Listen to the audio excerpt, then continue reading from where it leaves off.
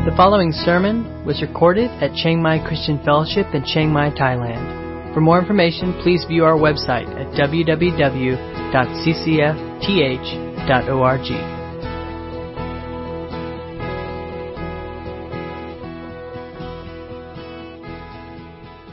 And my title is What Paul Really Wants for the Church. What Paul really wants for the church. And I'm going to read the first 5 verses of chapter 2, Colossians. For I want you to know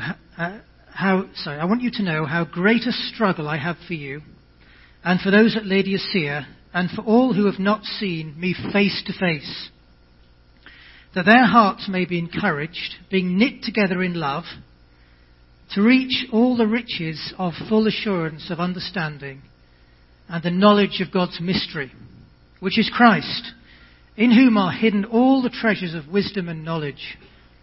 I say this in order that no one may delude you with plausible arguments. For though I am absent in body, yet I am with you in spirit, rejoicing to see your good order and the firmness of your faith in Christ. Paul packs a lot in, doesn't he, to short paragraphs. He really packs in the words. But these are my 5 headings. First of all, number 1 is Paul's struggle. The second one is encouraged by loving community. The third heading is grasping the mystery together. 4th is the treasures of Christ. And number 5, plausible arguments void of Christ. You know, in life there are some things that I don't think you fully appreciate until later in life. Sometimes years later. It's as if there has to be a chunk of time between the present and the past for us to realize how significant something was from our own history. So I imagine if I was to ask around this room this morning, there would be many people who were raised in a Christian home and in the church for whom they would be deeply thankful for their heritage. But often it takes the years to pass to really appreciate how special and important that heritage was. So I'm in that category. I didn't go to some posh private school like some of my friends did. My parents never had much money. My dad was a preacher and a pastor. And my parents weren't perfect by any means, which parents are. We never had a television. Do you remember those things, televisions? But looking back, I think I had a rich heritage. So I was raised in a family with Bibles in the home. And in the church I heard scripture being read and taught from a very young age. And I was expected to learn memory verses. And for 9 years of my childhood we lived in Christian community. And whereas other children at my school went home to eat their fish sticks and their fries and sit watching television for the evening, I went home to sit at a huge dining table with all kinds of interesting people sitting on my left or my right. Often missionaries or believers from some far-flung locations in the world. And I heard their stories. People from Hong Kong or Germany or Brazil. And later on in that community I met my lovely wife, Julie. So the point is that from a young age, I witnessed people who were part of the fellowship of believers. And very frequently into my home. My dad, as I said, was a pastor. We had people who came who were addicts. We had people who were mixed up in witchcraft. There were people who were troubled by demons who came into our home. And not in every case, but in many cases, I saw lives radically transformed by the power of the gospel. And most summers, I stood among 1,000 people in a huge marquee in the English countryside, and we sang the great Christian hymns of the faith, and I learnt the words of those great hymns. And I remember the presence of the Holy Spirit so powerfully working among us. And on those nights and through the years I sat under the preaching of men with great authority. And it kind of left me with a sense of awe, a holy fear that God is real, that He is great and that I am small, that God is to be reckoned with. But in those days I was confronted with eternity, with heaven and hell, with the narrow gate to life and the wide gate to destruction. And also the bloody cross of Jesus Christ, where I was forgiven and reconciled to God. I'm so thankful that I was confronted with all the big and most important matters of all from a very small age. You see, I thank God that I was raised in a Christian home and I was raised in the church. And this is my point, that my life has been characterized by a growing realization of the significance and importance of the Church of Jesus Christ. Paul's letter to the Colossians and also to the Ephesians, the church at Ephesus, can be thought of as twin letters. They should be thought of as twin letters. And the Ephesians and Colossians should be read side by side. And broadly speaking, Ephesians concerns the church of Jesus Christ, and Colossians concerns the Christ of the church. You see, Christ and his church are inseparable. The church is the bride of Jesus Christ. And even though we're in Colossians this morning's text concerns both the church and Christ. And it concerns what Paul really wants for the church and what Christ must be to the church. Now, I find it really interesting that the greatest theologian of the Bible, who I think must be the Apostle Paul, was never kind of confined to his study. He was a man of action. He was on the road. He was an evangelist. He was a pastor. And he made 3 great missionary journeys, taking the name of Christ before the Jews, the Gentiles, and the kings of the Gentiles, as was his commission when he was met on the Damascus road. And Paul crosses the sea, he crosses marshes and mountains and plains, and he preaches Jesus Christ as the truth about the universe in city after city across the Greco-Roman world, what we call the ancient world. And the gospel made its mark. The theologian Tom Wright says something like this. He says in one of his commentaries that whenever Paul preached, afterwards there was either a riot or a revival. And then he says, whenever I preach, afterwards people serve me lovely cups of English tea. And then he says, are we preaching in the right way? But the point is that Paul, the theologian, was on the road. He preached great theology. He wrote amazing and remarkable letters of theology and pastoral care, I suppose, in his letters. And it kind of persuades me that we think our greatest thoughts in the rigours of life, in the fires of suffering, not in the place of calm and tranquility. Although, of course, calm and tranquility, those times are important as well. But as Paul travels, churches are born across the Roman Empire. So here's my first heading, Paul's struggle, in verse 1. For I want you to know how great a struggle I have for you and for those at Laodicea, and for all who have not seen me face to face. So the year is about 62 AD, and Paul is writing from prison. Most likely he's in prison in Rome. And he's in the midst of this great struggle. Struggle's not really a very good translation here, because the word is really agony, or anguish, that Paul identifies about himself. He's in this great moment of anguish. And the word for agony is the same word that is used of Jesus in his anguish in the Garden of Gethsemane before he goes to the cross. That's the kind of weight of the word. But what is Paul's struggle? Well, it's for the believers in Colossae and also Laodicea, which is about 12 miles down the valley from Colossae. Now, these aren't Paul's converts. And in this letter we discovered that they'd actually heard the gospel from Epaphras, who was probably a convert himself of Paul. But nevertheless, Paul has heard about the difficulties of the believers in Colossae and Laodicea, and he's exercised to do something, so he writes to them. So for Paul, once a church has been established, he doesn't forget it. Although he was an evangelist, he never forgets the believers that he knew that Christ had given him responsibility for. Now, I think that there are 2 types of evangelists that you find. Those who plough the seed and scatter, and those who plough the seed and oversee its growth. And the second type of evangelists, they want people to come to faith, but they also want to ensure that they remain in the faith. In the 18th century, what we know as the Great Evangelical Revival in England, and also wider than that in Great Britain, there were 2 evangelists who roamed the land, and the names were George Whitefield and John Wesley. Now, Whitefield was an orator. He was a kind of classic orator. Before he became a Christian, he thought he was going to be an opera singer, I think. But he was a powerful preacher. And when Whitefield preached in the open air, people said you could hear him a mile away if the wind was blowing in the right direction. He had this incredible voice.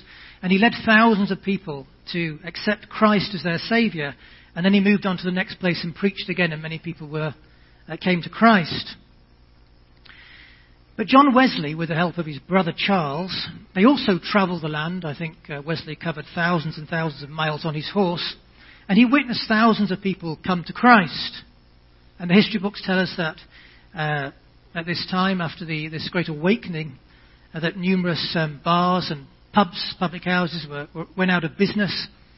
Wives found that they suddenly had money to spend on food because their husbands weren't drinking it all away. In towns, the courts had no cases to hear because people weren't committing crimes anymore, and chapels were built all over Great Britain by the thousand, and very likely Britain was spared a kind of French-style revolution. But as well as being an evangelist, and kind of in a way which is unlike Whitefield, John Wesley was a genius at organisation. So Wesley sought out the converts, and he built them into little cells of 12, and he called them class meetings. And he also put these class meetings into larger sort of families of Christians, and he called them societies. You see, John Wesley knew the importance of Christian community, where people could be built up in the faith. Now, John's brother, Charles, he was also a very powerful preacher, but he composed over 6,000 hymns in his lifetime. If you work out how many he composed every week, it's quite an amazing number. So we sing, And Can It Be, of course, and Oh, for 1,000 Tongues to Sing, Love Divine, All Love's Excelling All, Charles Wesley's hymns. But he wrote these hymns not just because he was poetic and musical, but because the Wesley brothers knew that their new converts needed good theology. And many of them were illiterate. And they decided that the best way to teach these converts theology was to teach them hymns full of theology. But the point is that wherever he could, John Wesley kept up with his converts, and he visited them, he shepherded them. And interestingly, at the end of his life, Whitefield wrote to Wesley, and he included in his letter these words. He said, "My rope is a rope of sand. You can't even get hold of it. It's a rope of sand," he said. "You have built the converts up."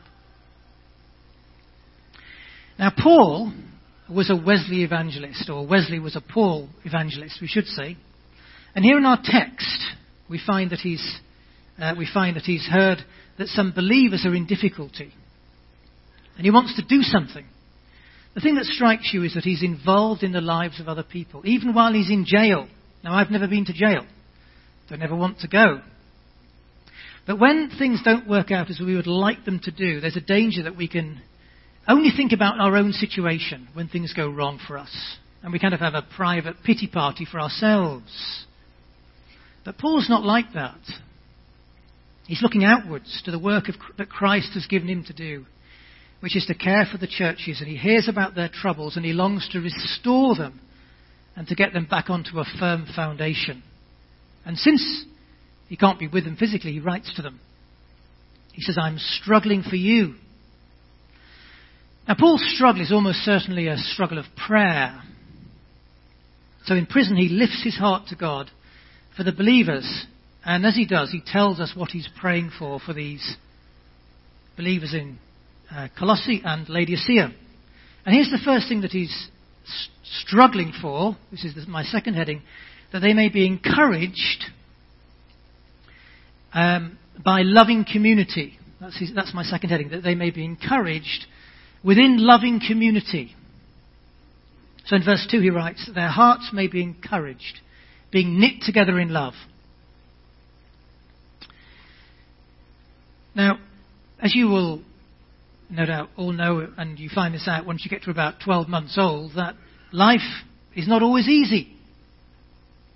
In fact, life can be profoundly discouraging. And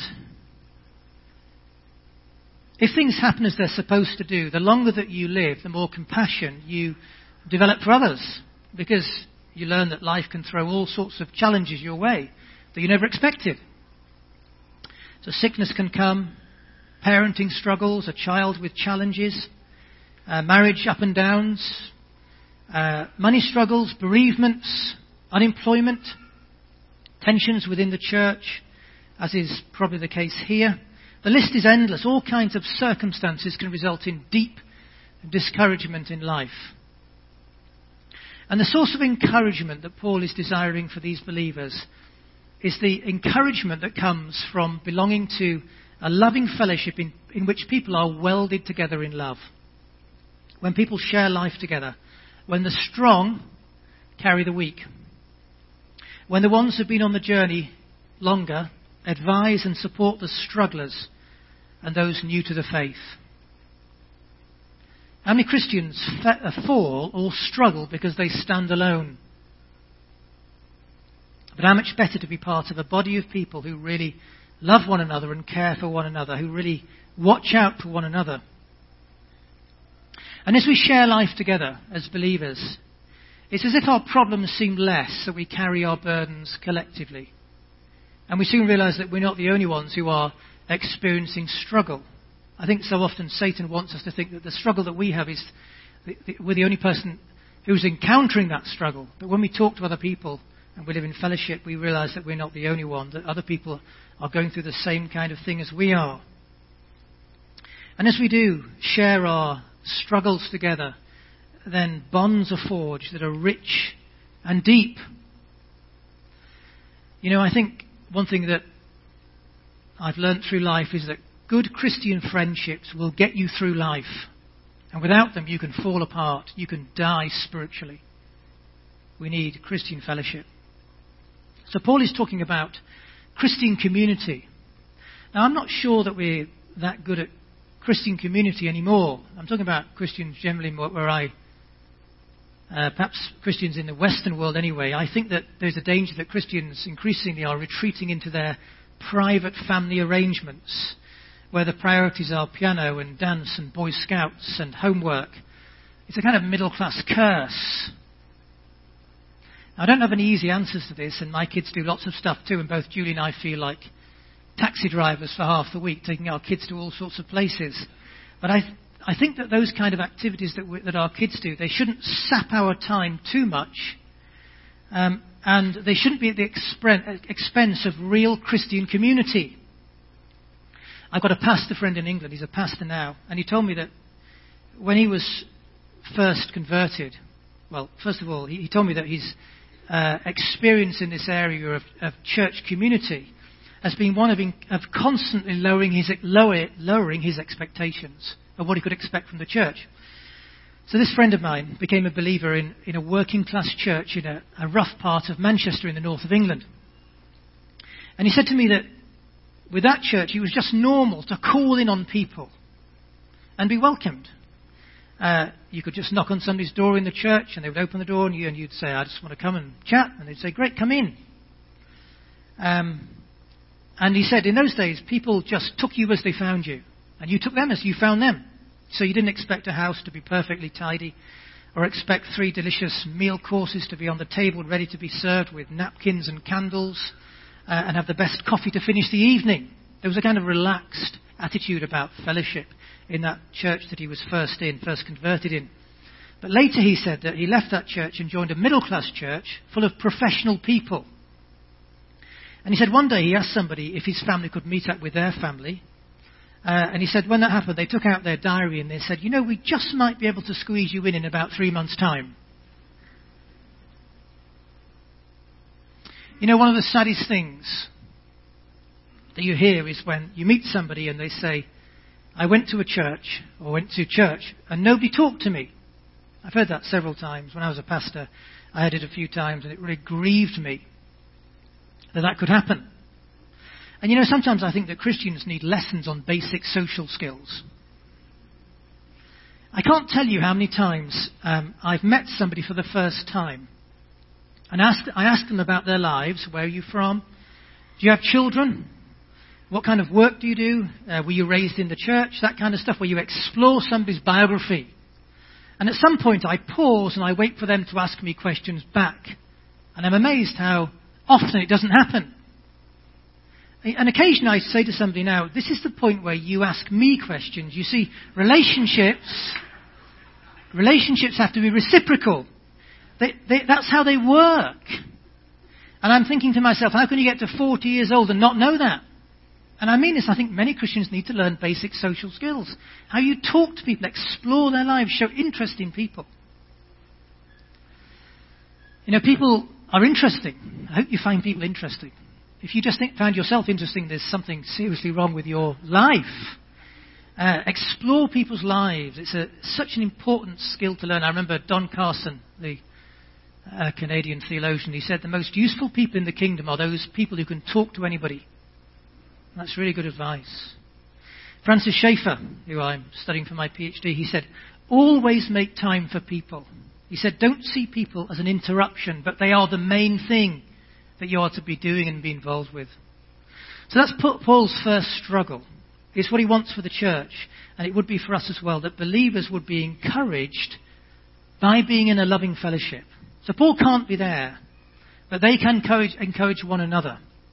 And it's a vital part of what the church should be. My third heading is grasping the mystery together. Grasping the mystery together. So Paul's next struggle, and these are the struggles of prayer, and we're listening to his desires for the church as we listen to what he's praying for. His next struggle builds upon the first one, and which is that believers be knit together in love, but he wants them to collectively realize God's mystery for the church. So in verse 2 he says, to reach, that believers would reach the riches of the full assurance of understanding and the knowledge of God's mystery, which is Christ. So Paul wants them to be rich the believers to be rich in their understanding of truth, but not only to know the truth, but to become firm and secure in their understanding, so that truth isn't just knowledge, but it becomes deep, rich understanding that undergirds lives. That's what he's talking about here, and strengthens us in difficulties. And he wants the believers to know God's mystery, which is Christ. In the Bible, a mystery has a very particular definition. It's not something that's inaccessible to our understanding. A mystery in Scripture is something which has always been there, it's always been true, but it has to be revealed to us to know it. And you find Paul's mystery in the previous chapter. The mystery that he's talking about is that Christ is the Saviour, and he's the hope, not just for Jewish believers, but for Gentile believers as well. That Gentiles and Jews are joint partakers of the new covenant and of salvation. They both make up the one church of Jesus Christ. And that's what Paul was called to proclaim, that Gentiles are co-heirs with the Jews in the gospel. Now, you might not think that's a big deal in our kind of inclusive, egalitarian age where everybody must be equal, otherwise it's a kind of scandal. It's like a hate crime if people aren't equal.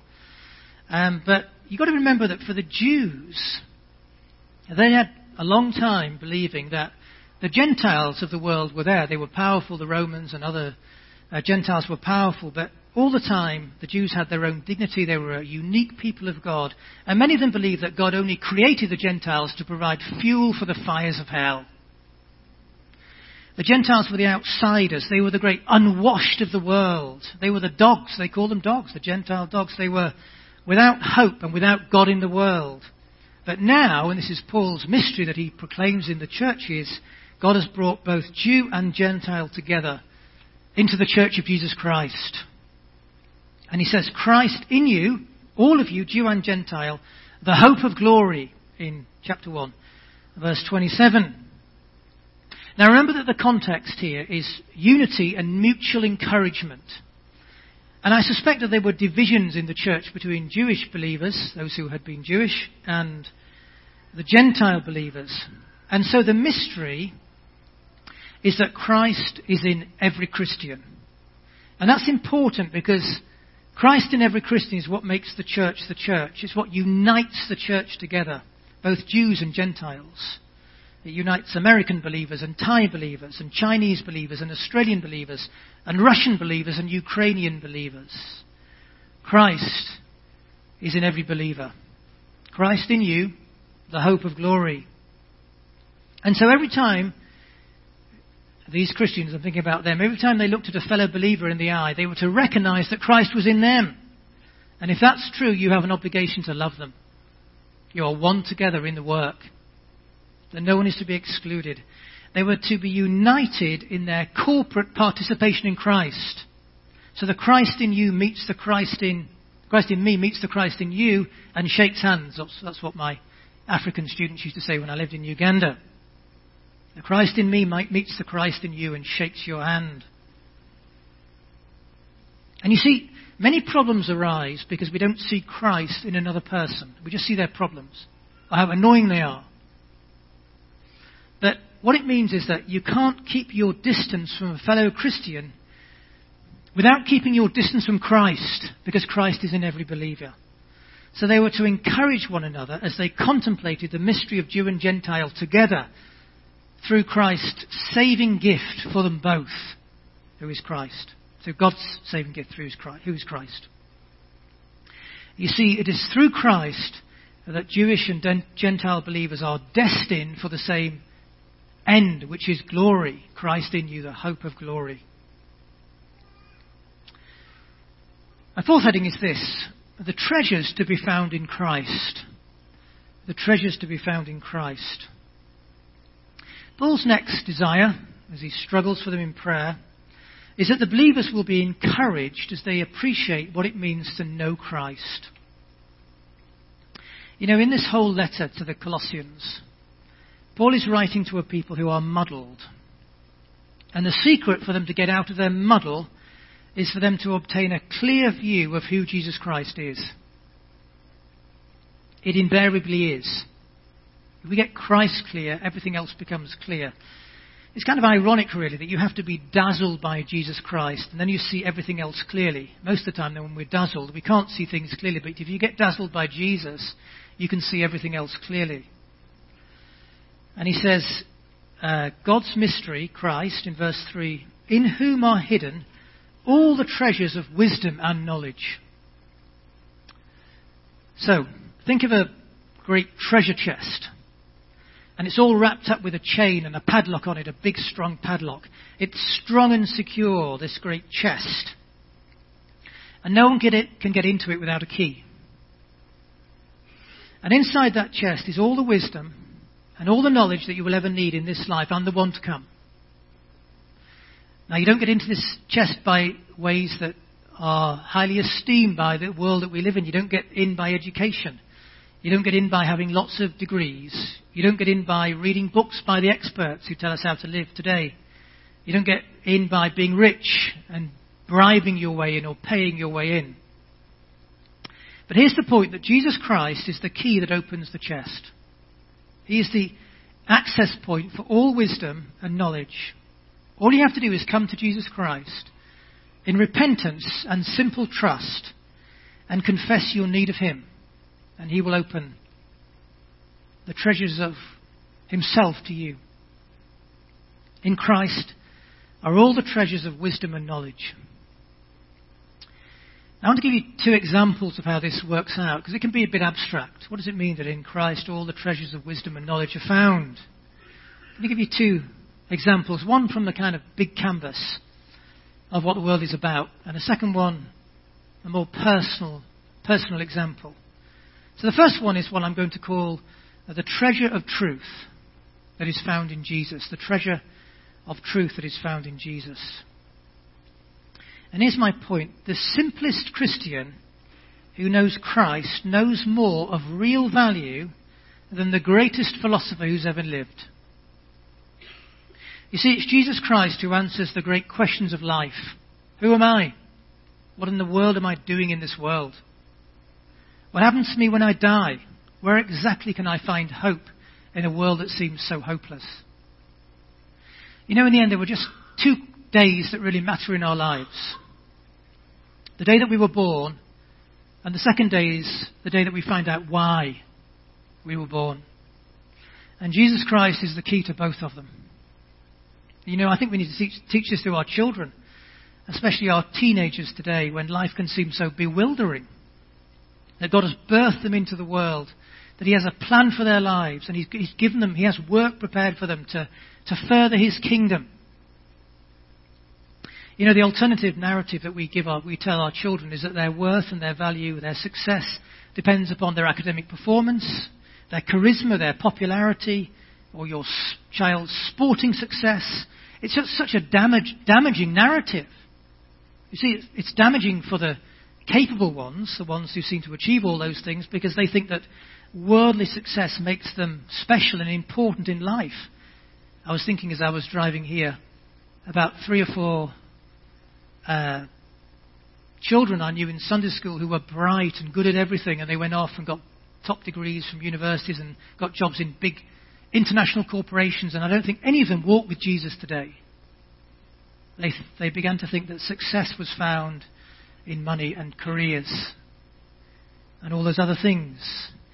But this whole narrative of value through academic performance and sporting success and popularity, it's also damaging for the non-academic ones, the ones who don't seem to do very well, the shy ones, because somehow they think that they're life's losers. You see, the problem is resolved in Christ, because knowing Him is the key to resolving all of life's dilemmas in the end. It doesn't happen overnight, but it happens with time. You know, in my experience, it's the strugglers, it's the ones who find life difficult that He uses most in the world. It's not the smart and popular ones. So my point is that the simplest Christian who knows Christ knows more of real value than the greatest philosopher who's ever lived. Let me come at this from a different kind of angle. You find some engineer, and he's a clever engineer, but he's an unbeliever. And he's building some complex technology. He knows all about how the technology works, and he tells you and kind of blows your mind. You don't understand it. But then you ask him what life is for, what his life is for, why he was born, what is a successful life. And if he doesn't know Christ, you're likely to find out that he hasn't got a clue. He has no idea why he's in the world or what life is about. See, this is the tragedy of life without Christ. You see, human beings using their own faculties and investigative powers will never discover the answers to the greatest questions of life. They have to be divinely disclosed, and they are in Christ Jesus. You see, in the end, the great problems of this world are not material. They are spiritual. Not that material things don't matter. They're created by God. But in the end, our problems are spiritual. And God has purposed to confound the wisdom of the wise. And He's been determined to reveal Himself supremely through a bloody cross. You know, no philosopher would ever make it up that way. You find a worldly philosopher who would make up that God's greatest revelation of Himself is in a bloody cross with a man hanging there, nailed to it. But in that we see the great heart of God, and we interpret God from that point more than any other. It's utter foolishness to the worldly mind, but for those who've had their eyes open, we marvel at the wisdom of God. He confounds the wisdom of the wise. I met a girl the other day who's soon to leave for America to study psychology in a secular college. And of course that's not a bad thing, but she needs to be very careful. You see, psychology, when it works from a purely human foundation, believing that it can understand all human behaviour without God, without theology, is deeply flawed. You see, if you try to study human behaviour and you don't factor in the fact that human beings are made in the image of God, or that we are sinful, or that we are idolatrous, that we find false gods, that we were made for worship, and we find false gods, if you don't factor in the human God-given conscience, then you will never understand human behaviour properly. You can learn lots of things, but you miss the most important things that matter. You see, it's in Christ that are all the treasures of wisdom and knowledge they're found. And once you understand those things, when you understand that the world has to be interpreted theologically, then you can do your psychology. I was talking to a lady back home in England a few years ago, and she told me that she went to university at the age of 18 in London, and she said a philosophy professor stood up in front of 100 people, and he said that he had one aim in his philosophy class, and that was to destroy everything his students had ever believed. And then he said, especially if you're a Christian believer. And within 3 weeks she was suicidal. Now, fortunately, that lady went on to discover that in Christ are hidden all the treasures of wisdom and knowledge, and she regained that treasure, the treasure of truth, and she went on to become a missionary for many years. You know, in what we call the Western world, the Enlightenment's take on the world has been running now for about 250 years. It's about 250 years since the Enlightenment. That was fundamentally an attempt by human beings to think that they could devise some grand scheme, this great solution to fix all the problems of the world. That human wisdom alone can build a good world. And then we had the 20th century with its world wars and genocides. But in our generation, we are literally living through the collapse of the Enlightenment project. Nations are disintegrating into division. We see institutions that have been around for a long time corrupted, universities who are rejecting knowledge for ideology, and all the binaries that we've taken for granted are collapsing. That right and wrong exists, that truth and error exist, that male and female exist, that normal and abnormal exist. All those things, all the binaries are kind of collapsing around us. And now we're confronted by the postmodern idea that you create your own truth. That's all Western philosophy can tell us after 300 years of talking to us. More than that, but modern Western philosophy, all we can do is say, you just have your truth and I have my truth, and you speak your own truth. That's where we are today, and so the result is you find a million voices babbling and talking on social media, the perfect platform for this kind of world where everybody has their opinion, and they're all babbling at us and trying to manipulate us and catch our attention. And in the midst of the babble, we turn to Christ and we hear him say, I am the truth about the universe. I am the light of the world. If anyone follows me, he will not walk in darkness. Heaven and earth will pass away, but my words will never pass away. Come to me, you who are weary and heavy laden, I will give you rest. I am the resurrection and the life. He who believes in me will live, even though he dies. This is the treasure of truth that you find in Christ. This is treasure to savour. You see, if you reject Jesus Christ, who is the truth about the universe, in the end, everything else self-destructs. Because you cannot have truth. And without truth, you self-destruct. Every church will self-destruct. And in time, every nation, every culture will self-destruct. That it is not founded upon the truth that is in Jesus Christ. In Jesus are hidden all the treasures of wisdom and knowledge. You see, Christ has explanatory power for the world. He explains the world to us. Praise his name. So that's my big picture example of the truth that's hidden in Christ. Here's my more personal one. I'm calling this the treasure of comfort. You're suffering. You've experienced a bereavement, or you've been betrayed by a friend, or maybe you're struggling as a parent. Where do you turn for comfort? Well, Jesus Christ. He knows all about our suffering. He has suffered more than any of us will ever suffer. He understands. He's become a human being and stood in our place and known rejection and pain and suffering to the greatest degree. He is the great comforter. So in Christ you find the comfort that you need. He says, I will be with you always. I will never abandon you, even to the end of the age. So we have here the treasure of comfort through Christ. We have the treasure of truth and the treasure of comfort. In Christ are hidden all the treasures of wisdom and knowledge. My fifth heading, I'm going to stop in about 2 minutes, is this: plausible arguments void of Christ. Plausible arguments void of Christ. Verse 4. I say this in order that no one may delude you with plausible arguments. So this is the kind of first hint in the book, in the letter to the Colossians, that there's trouble in the church in Colossae. You can deduce it from other places earlier on, but there's a real sort of clue here that they were having trouble, that there were people in the church who were trying to persuade them away from what Paul had taught them. And the Christians that Paul was writing to were setting aside Christ's wisdom and listening to teachers who sounded plausible, and they were leading them astray. Now, there's nothing wrong with having a good argument, but these were plausible arguments that didn't have Christ at the centre of their thinking. So, arguments that don't begin with the message of Jesus Christ as it is revealed in Scripture are always dangerous.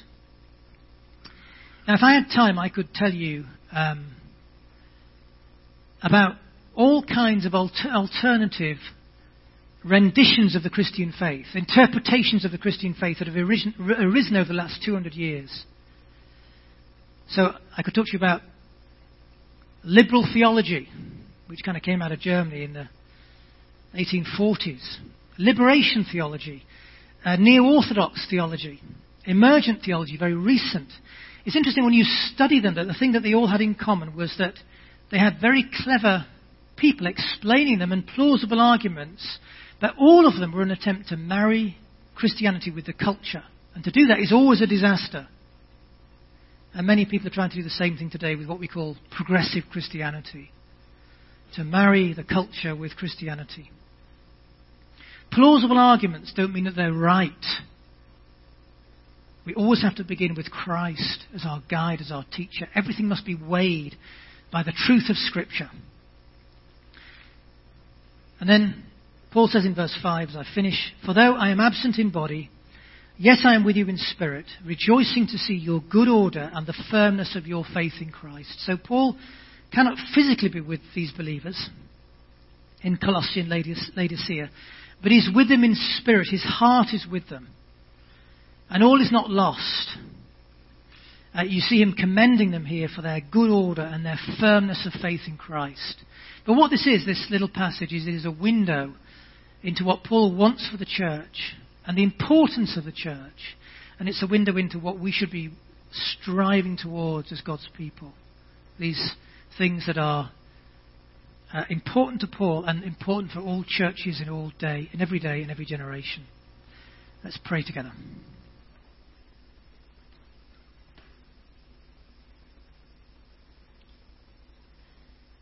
Father, we are so grateful for Scripture. We're grateful that in a world where there are thousands of babbling voices telling us to go this way or that way and to cancel us if we think the wrong thing or whatever it might be, we thank you that the Word of God is to be a light to our feet and a guide to our lives. And this morning, as we think about the importance of the church and the importance of this responsibility we have to one another, we pray that these things might shape us, that they might become part of our whole thinking, that we recognize that people are not an inconvenience, but people are where the real deal is, where life is, that we are to care for one another, that we are to be brothers and sisters to one another in Christ.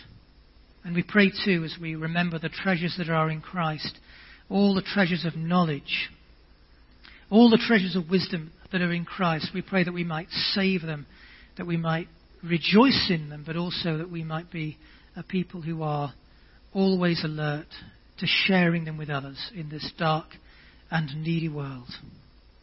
Father, be with us and bless us in our singing together and in our fellowship. Thank you for the church. Amen. You've been listening to a sermon recorded at Chiangmai Christian Fellowship in Chiang Mai, Thailand. For more information, please view our website at www.ccfth.org.